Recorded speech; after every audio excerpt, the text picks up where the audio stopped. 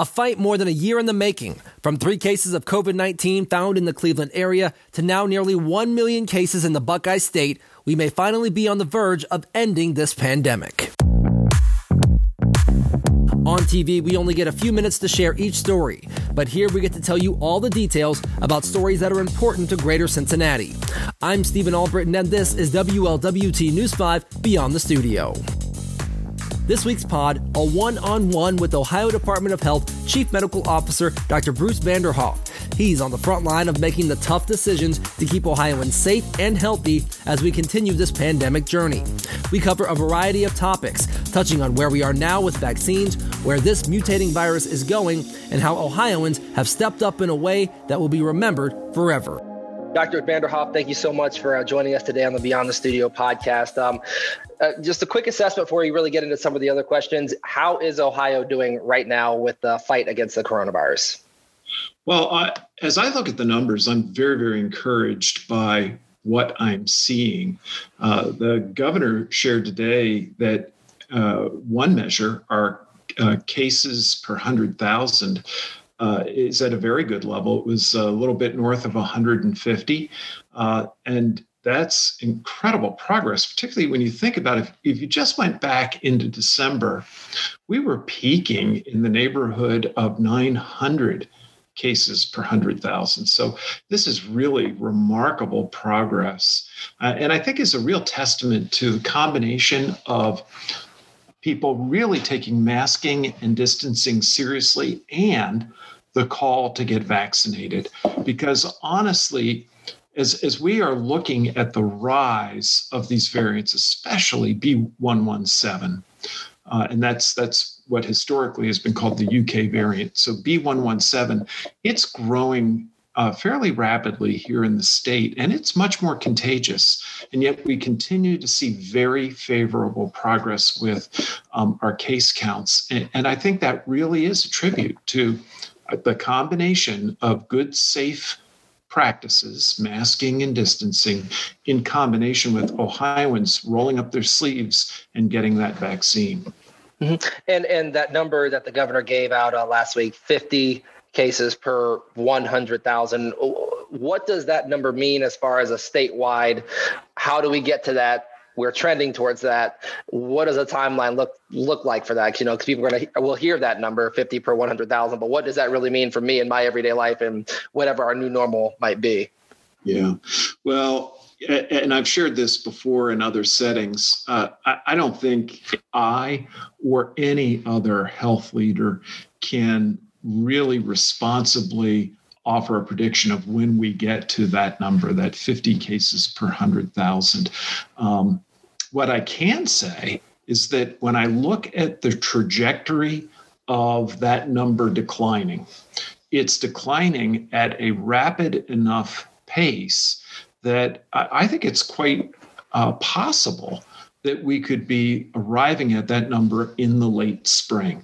Now, there are a lot of things that could change between now and then. We could see, for example, the B117 variant increase much more quickly. We could see a decline in the rate at which people are getting vaccinated. There are just all kinds of things that could happen. But if things continue as they are, I'm very encouraged and very optimistic. And with that, you mentioned B117, that UK variant. There's other variants that are popping up, and there's always the potential for other variants as this virus, tries to survive and tries to evolve. Testing. We've been talking a lot about the vaccinations, but I don't know if testing's been lost in this because we've been talking about it so long. Where are we at with testing, and how important is it for people to continue to get tested? Because I know on the state coronavirus website, the testing numbers, as far as how many that have been administered, do continue to come down over these past few weeks. Yeah, that's a very, very good question. And, there's no doubt that there has been a decline both nationally and here in the state of Ohio in the total number of tests that have been performed. We've dropped from a peak in the neighborhood of 63,000 in December to, when I looked at it yesterday, it was around 45,000. But that's still a lot of tests. So one of the things I'm really encouraged by is that even as we're seeing the percent of positive tests drop to very, very low levels, between 3.5%, we're still doing 45,000 tests a day in our state. That is a lot of testing. And that's very, very encouraging, because what that tells me is we can really believe the numbers that we're seeing. And yes, the combination of people getting vaccinated and therefore likely having fewer symptoms, fewer situations where they think they might be sick and are going to get a test, along with the masking and distancing also continuing to have a favorable impact. Yeah, that's gonna cause some decrease in our total tests. But we have so many programs in place in the state that involve making tests even more accessible to people. And today the governor shared some information about that I think that there's very little likelihood that we will see a lack of testing be a major issue in Ohio. All right, yeah, that's good news there. Moving on to the racial disparity in vaccine eligibility. We here in a greater Cincinnati, we've done stories about how the Black community is being disproportionately affected by the virus, and also on the other side, and as far as being able to get vaccines. I know we've had a local legislator kind of mention the fact, Alicia Reese, opening up groups or minority groups to younger ages as far as being eligible for the vaccine. Has that been talked about? Is there any potential for that, because to close that racial gap as far as getting vaccines? Yeah, this is a really important issue, and it's one that we've been very, very focused on. One of the considerations that really factored into moving very quickly down to the 50 plus age group was our recognition that was also a way that we could improve the equity of vaccine access for all Ohioans, regardless of other characteristics, whether it be demographics or it be clinical risk factors, clinical diagnoses. When you look at the risk of dying, age is far and away the best predictor. And by including now 50 and above, we're accounting for 98% of the risk of dying from COVID-19, and that's inclusive across all demographies in the state. So we feel really, really good about that part, but there's more that needs to be done.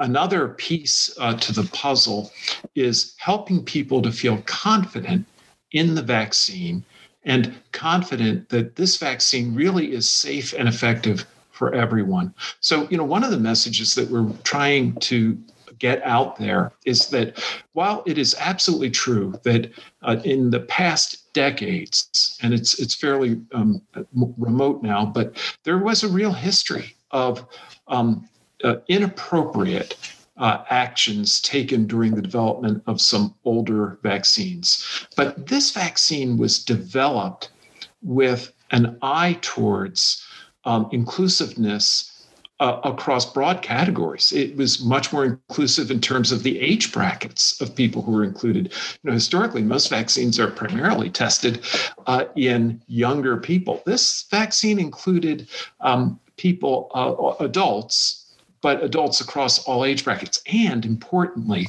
it's unprecedented in the way that it was inclusive of people from a broad array of ethnic and other backgrounds. So that was very, very important in getting that message out. Another important message, though, is the incredible safety of all of these vaccines, and safety is demonstrated in all populations of people. And then the last thing is making sure that we are working to get vaccinations where people live, making sure that we're making it easy to get vaccines. So we began by doing something many other states did not do. We began by saying, look, we're going to make sure that these vaccines are distributed First, on the basis of population. That way, every county gets their fair share, their fair shot at getting vaccinated. But we're also going to be mindful of and have some measure in there of measures of the social determinants of health, and allowing for some extra effort where we know that there are challenges related to those social determinants of health. And then now that vaccine is becoming a little more available, we're also looking at mass vaccination and pop-up sites that allow us to get into communities, especially communities that have been underserved historically. I think we're taking the importance of social and racial equity very, very seriously as we work to get these vaccines out. Yeah, and we hope to continue to see those numbers, come back together as more people get those shots here in the near future. Moving right along, Ohio has vaccinated 48,000 people, at least according to the website, from out of state. What's Ohio's stance on allowing that to happen? We've heard other governments in other states want to, I don't want to say hoard their vaccines, but they want their citizens to kind of go first to get their vaccines. I guess what's the state stance on kind of their, come one all, come get your vaccination as soon as possible stance? It's a great question. It is something, obviously, that we've given serious consideration to. And at the end of the day, I'll share what the governor shared today. We really have been confident that Ohio is probably the net beneficiary of people crossing over borders to get a vaccine, in part because we know that there are Ohioans who, particularly in the winter, seek a little respite in states that might get a little warmer weather and a little more sunshine. So we are fairly confident some Ohioans are getting their vaccines in those states, but also as a state in the middle of the country, we know that we have borders with multiple states. And we know from talking to people in those other states that some people from Ohio are going there and some people from there are coming here. It's inevitable. And if we were to try to lock down the borders of the state, first of all, I think we would likely not be successful. And secondly, I think we would create a hostile environment that doesn't exist right now among the Midwestern states that I think would actually have a negative impact on Ohioans and their ability at the end of the day to get vaccine where it makes the most sense. Mm-hmm. And to circle back to groups, I know you guys are, of course, in a tough situation, making some very hard decisions about who gets included where.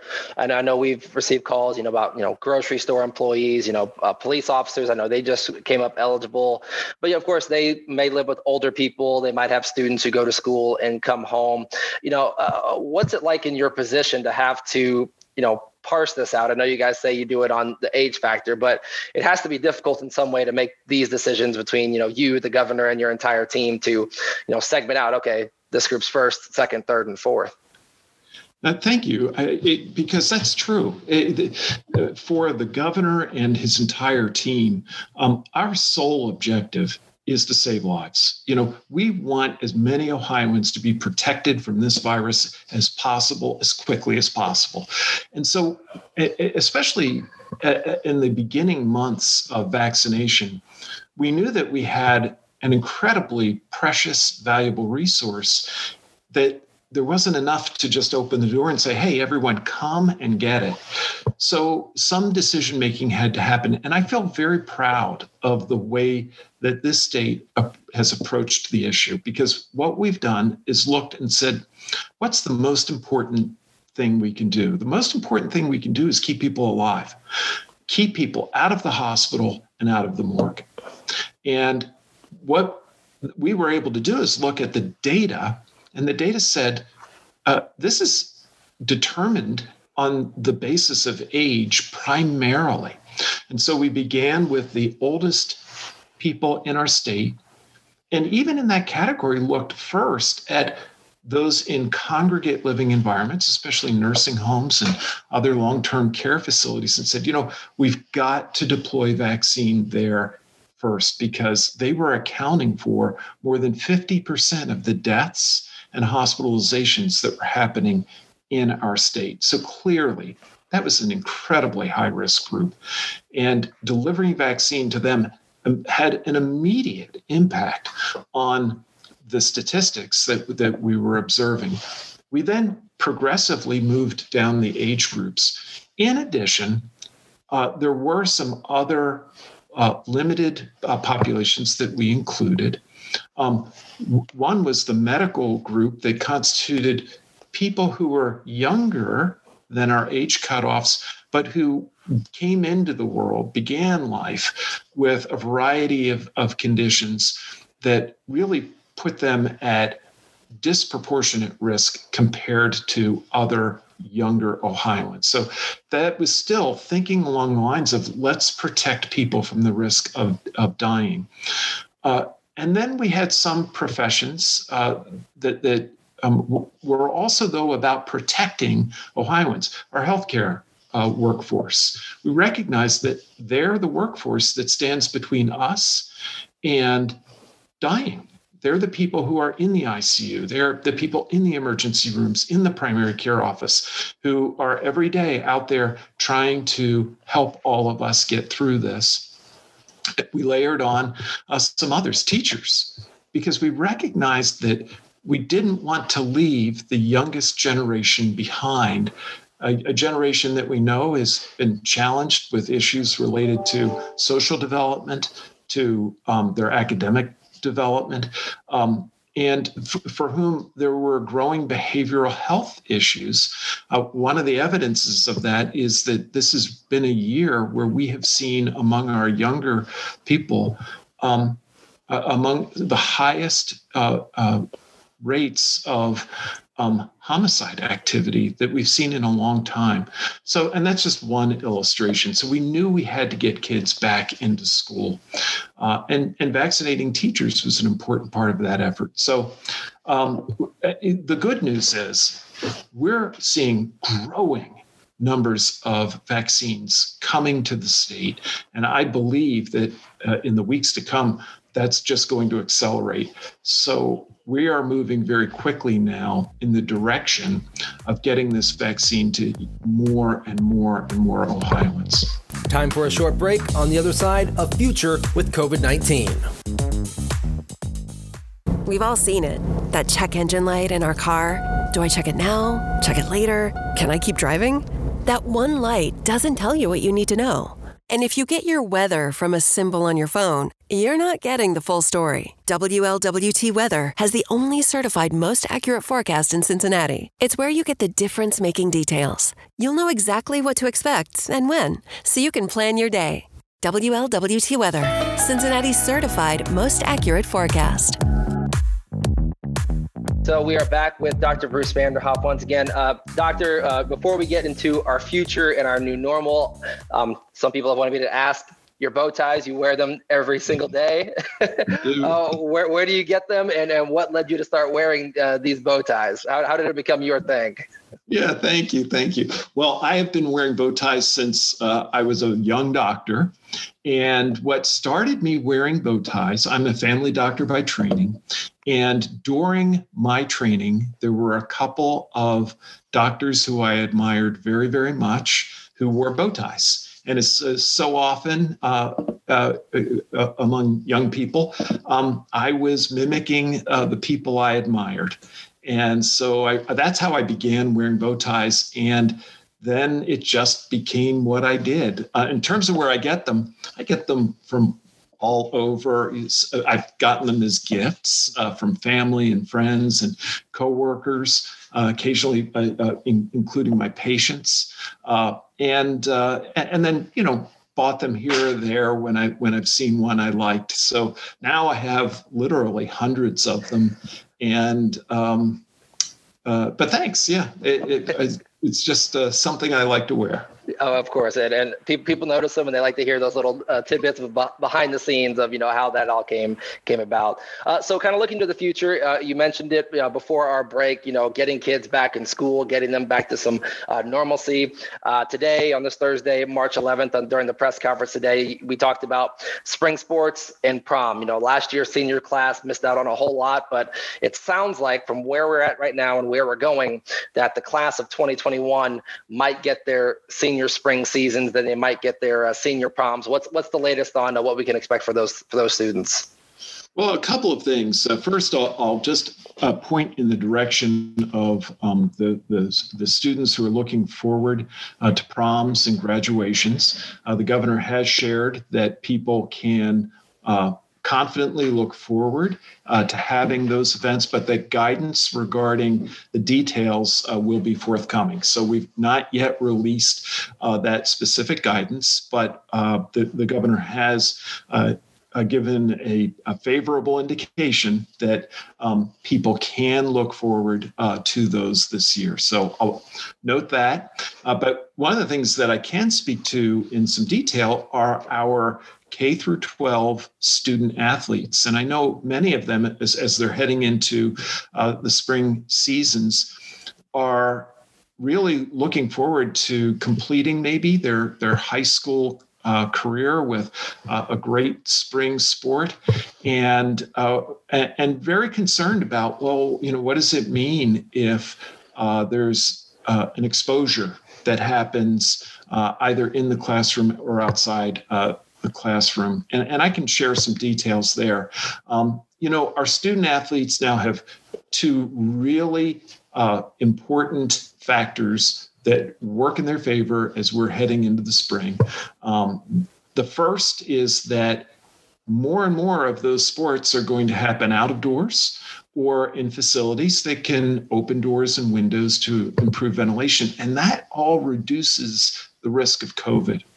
And secondly, and as I shared at the press conference, I think perhaps most importantly, our K through 12 students have just done an outstanding job in terms of wearing masks, following safe practices in the classroom. And as a result, what we showed in our Ohio schools COVID evaluation in December just has continued to be evident. And that is that our schools are really safe COVID environments. So looking at these two factors, we felt very confident that a student who is in a classroom environment and there is a classroom-based exposure that today does not require school quarantine is also at very low risk and can continue to participate in organized sporting activities as long as they stay symptom-free and follow the applicable sports guidance. And secondly, we felt that our students who have some other exposure outside the classroom that might require them to quarantine can apply the same modified quarantine guidance that we shared other Ohioans could access, namely the 10 and 7-day quarantine options. And this is all, great news for our student athletes, because this is just one more step towards all of us getting back to normal. And it's possible because all of us, and especially our student athletes, are doing such a good job with safe practices, and so many adults who are eligible. And some of those include the people who are the coaches of teams are lining up and getting vaccines when it's their turn.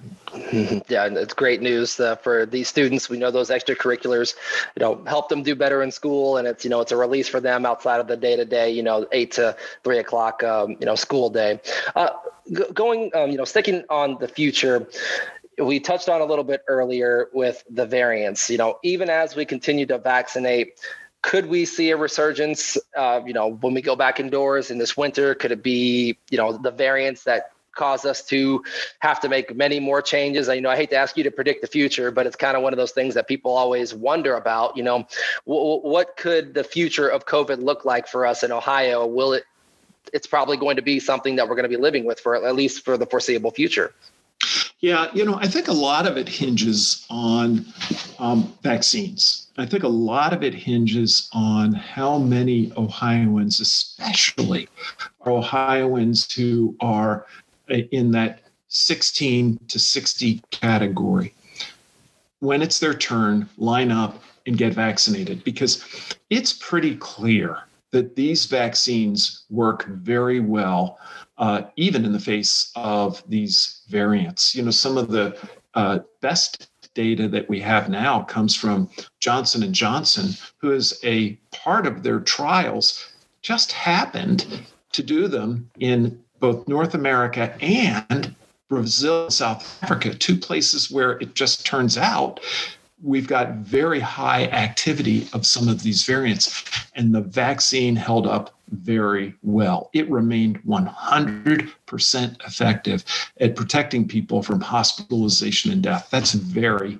impressive. And that's real life data. That's not what we've done looking at essentially test tube data for some of the other vaccines to see how they might do in the face of those variants. So very, very encouraging.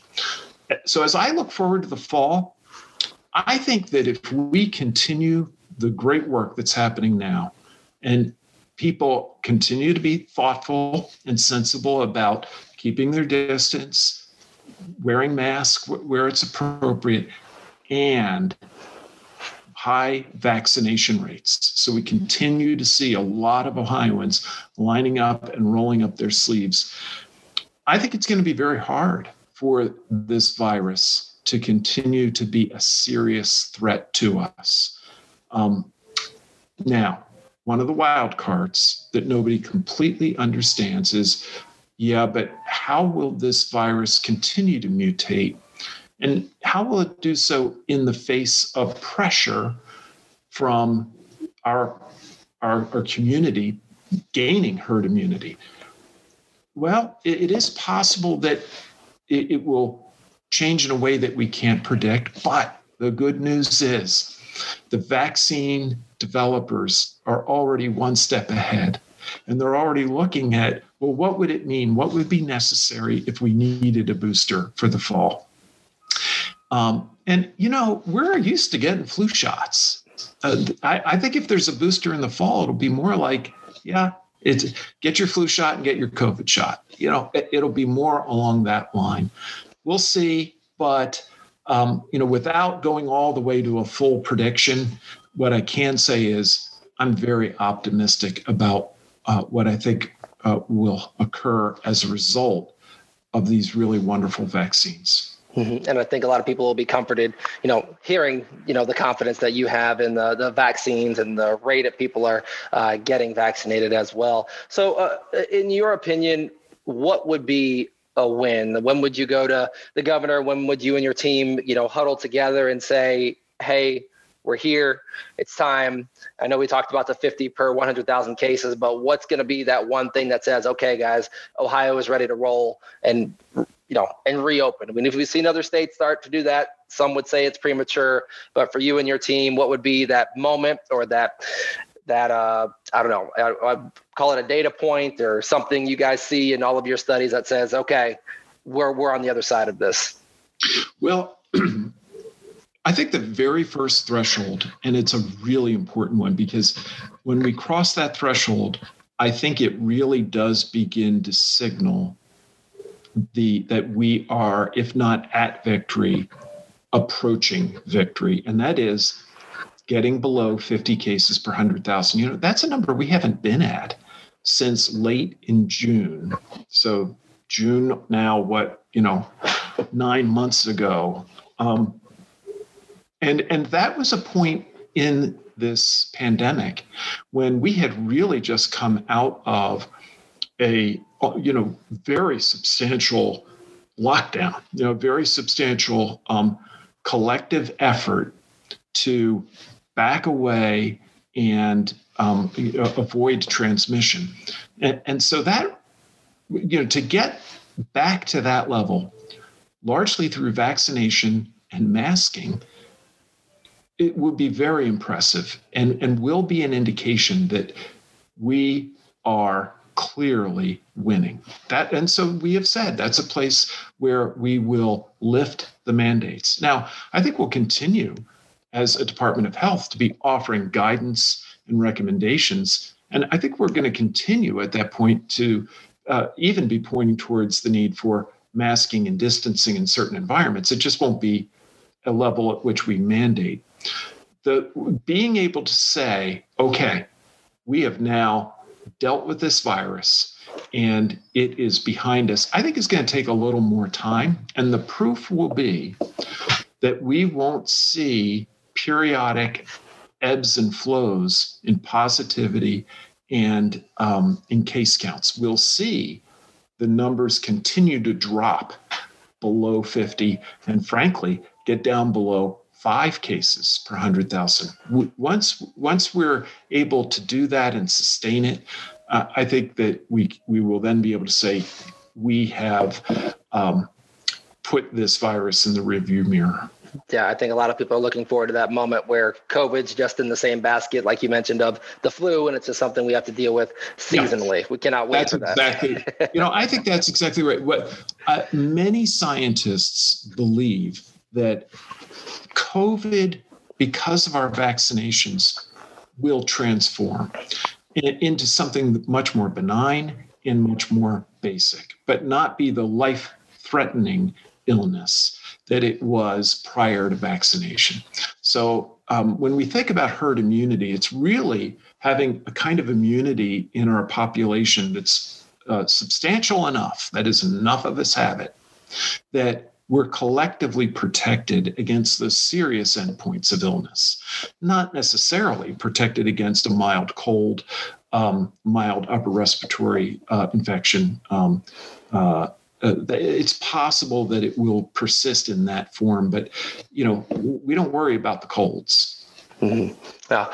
So just to wrap up this interview, and once again, thank you so much for joining us, Doctor. When they write the books about this pandemic, and there will be books written, many of them I'm sure are already being written right now, what will they say about how Ohio handled this pandemic, how you and your office handled this pandemic? The governor, Dr. Acton, who was in your role before, what are they going to say about this is what Ohio did, this is how Ohio turned out? Well, I think that this will, in the history books, be one of Ohio's greatest hours, because Ohio, from the beginning, had the courage to look at what the facts said and acted upon the facts. Ohio had the courage to take bold steps when they were necessary. And Ohio acted as a community. Ohio acted together.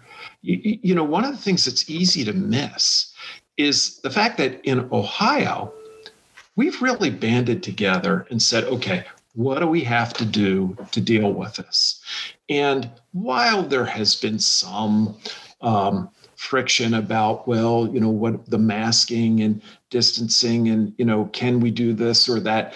Really, though, for the most part, Ohioans have just rolled up their sleeves and said, what do we have to do? Let's do it.